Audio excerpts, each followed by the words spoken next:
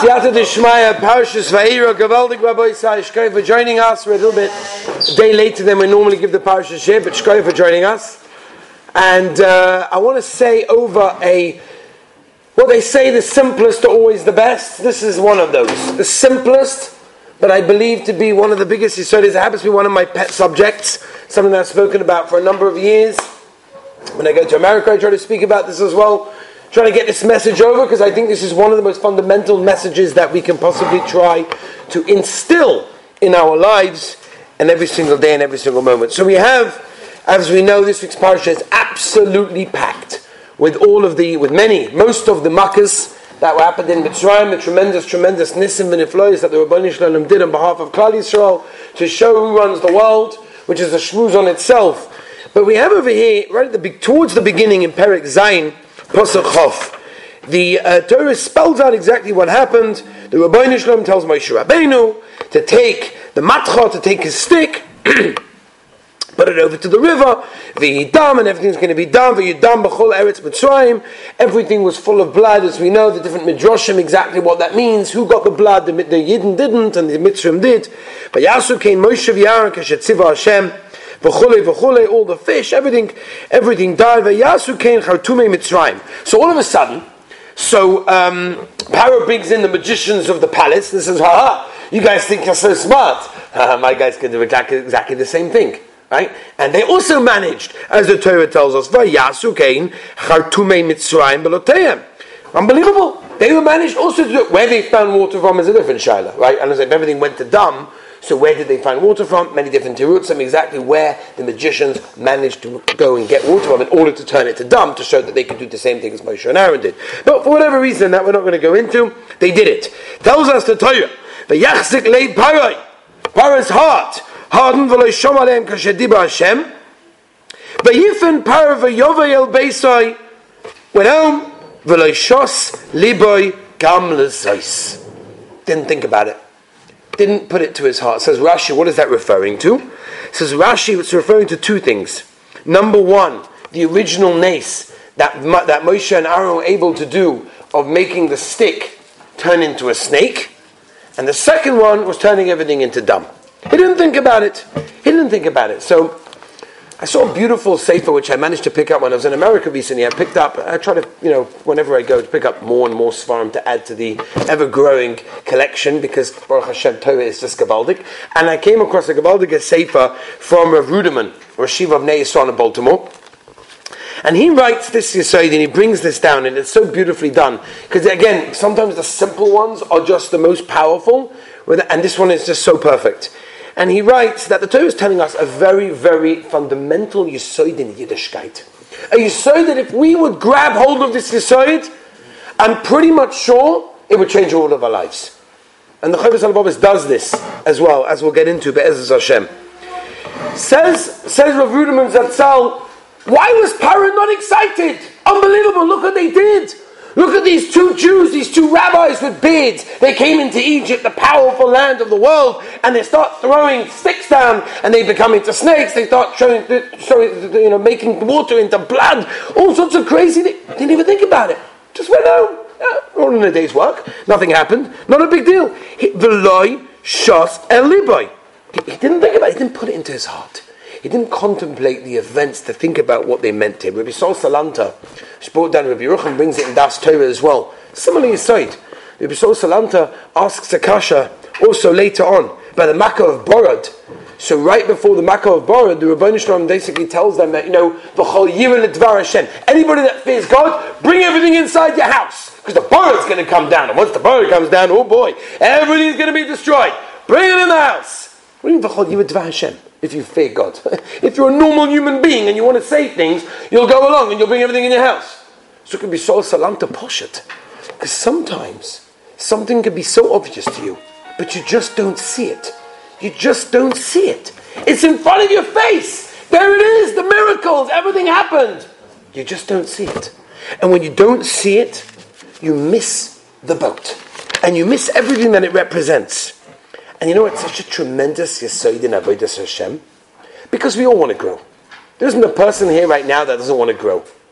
But the way to grow, the way to become closer to Hashem, the way to be a better Eved Hashem, is through thinking. It's the only way that a person can ever become a better person. Mesilas Yesharim begins the Akdama with this Yesod. Says in Mesilas Yesharim, I'm not telling you anything new. I'm not telling you any Chidushim. I'm just telling you things that you need to know constantly on your mind, because if you don't think about them, if you don't contemplate them, you're never going to do them. And that's what the Yesod is. I saw the most incredible idea from Rabbi Yaakov Emden. Rabbi Yaakov Emden writes in his Siddur, Rosh Sulam, and I never saw such a thing, it's unbelievable. He writes the nace, the miracle of Klal Yisrael living in this generation throughout the Golus, not this generation, meaning throughout the generations, through Golus, is a bigger nace than everything the Rabbeinu Shalom did in Mitzrayim, in the Midbar, and in Eretz Yisrael. As I stated, Rabbi Yaakov Emden. Do you know what that means? Here we are, Klal Yisrael. We're here as a nation. We're here, we're alive. We're not only alive, we're alive and kicking. It's unbelievable what Klal Yisrael are capable of. Here we are, and the nace of us being still here is more than what happened in these parishes in Mitzrayim and the Midbar and Eretz Yisrael. Did anyone ever stop and think? I want to ask the question, Rabbi said. Don't answer. Not a clever thing to do always. When was the last time someone thought about the Rabbeinu Shalom? When was the last time a person thought about his life? When was the last time a person saw the Rabbeinu Shalom in creation?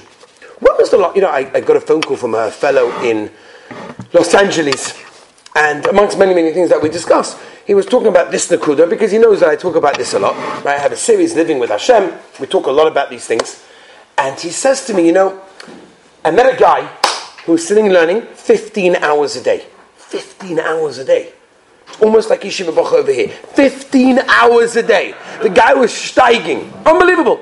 Right, he tells me this. He says, I went over to the guy and says, excuse me, sir, when was the last time you thought about Hashem? He looks at him like he's completely crazy. Hashem? I don't have time. I'm learning. I'm busy. Who's got time? As they say, God is a 3-letter word in many, many places. Who thinks about the Rabbeinu Shalom? I'll tell you more, Kazakh. I've said this so many times, but I think it's so gavaldic. I don't know if I've ever said it in this setting. There was a guy who went to the gas station to fill up some gas. Petrol. So he goes to fill up petrol, and as he puts it in, he presses the button so on it goes by itself, right? He goes to buy himself a Diet Coke. A Coke, whatever. Coke Zero. And he's leaning against this car, and he's drinking his Coke, and it's a hot day. He's looking around, right? Wasn't shy of him. He was looking around. And there it is. He sees a very interesting sight. He sees a crazy sight. He never saw something in his life. He sees, I've got to check this out, he says. So he finishes, he pays, whatever, for the gas, for the petrol. And he drives over to what he saw. And he sees an incredible thing. He sees 2 government workers, like they're working for the state, for the government, whatever, they've got the yellow jackets, whatever, they're working by the side of the highway there, and they've both got spades, right? 2 guys, and they both got spades, yeah? So you've got one guy, we'll call him, I don't know, Johnny. So there he is, he's got the spade, he's digging these holes in the ground. He sees him, he's just watching this now from close. He sees him, we're digging a hole there. He's finishing the hole. He moves on, another couple of meters along the road. He digs another hole, okay? The guy behind him, Vinny, so he's also got a spade. So he takes the earth that the first guy dug up and he fills up the hole. He said, this is what I spend my taxes on? Seriously? This is what are you guys doing? So the guy says, excuse me, sir, we are doing very important work. Let me explain to you. There's normally 3 of us over here, right? There's me, Vinny, I think. There's Johnny, maybe the other way around, whatever it was. Right? And there's, I don't know, George. Oh, there we go. There's George. Okay. Now, this is how it works. I dig the hole. Yeah. George comes along and takes the plant and puts a little sapling and puts it in. And then Vinny comes and pats the earth around it and then it's planted. The Maisa George is not feeling well today. He didn't come today. So we figured just because he doesn't come today doesn't mean we shouldn't continue our normally job. Shaita! If you're not doing anything, what's the matter? But we don't think. Because we do that in our own lives. I think it's funny. But we do that in our own lives. How many people think? How many think about the Rabbeinu Shalom? Think about everything the Rabbeinu Shalom does for them. And everything that happens to them. The Rambam says this so clearly in Yesod HaTorah. The Rambam writes in Yesod HaTorah Perek Beis. Says the most incredible thing. Says the Rambam.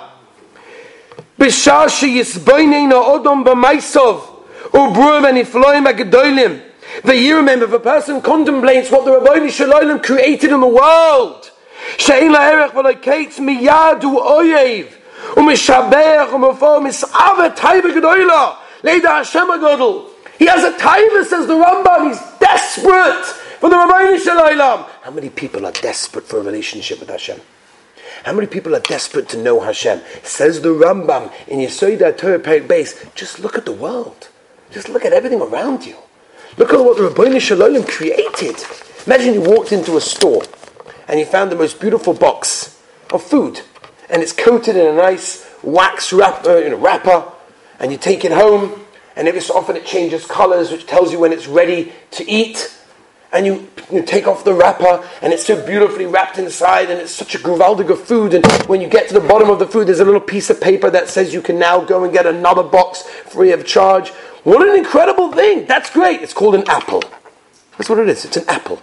The Rabbeinu Shalom created the most beautiful fruit, called an apple.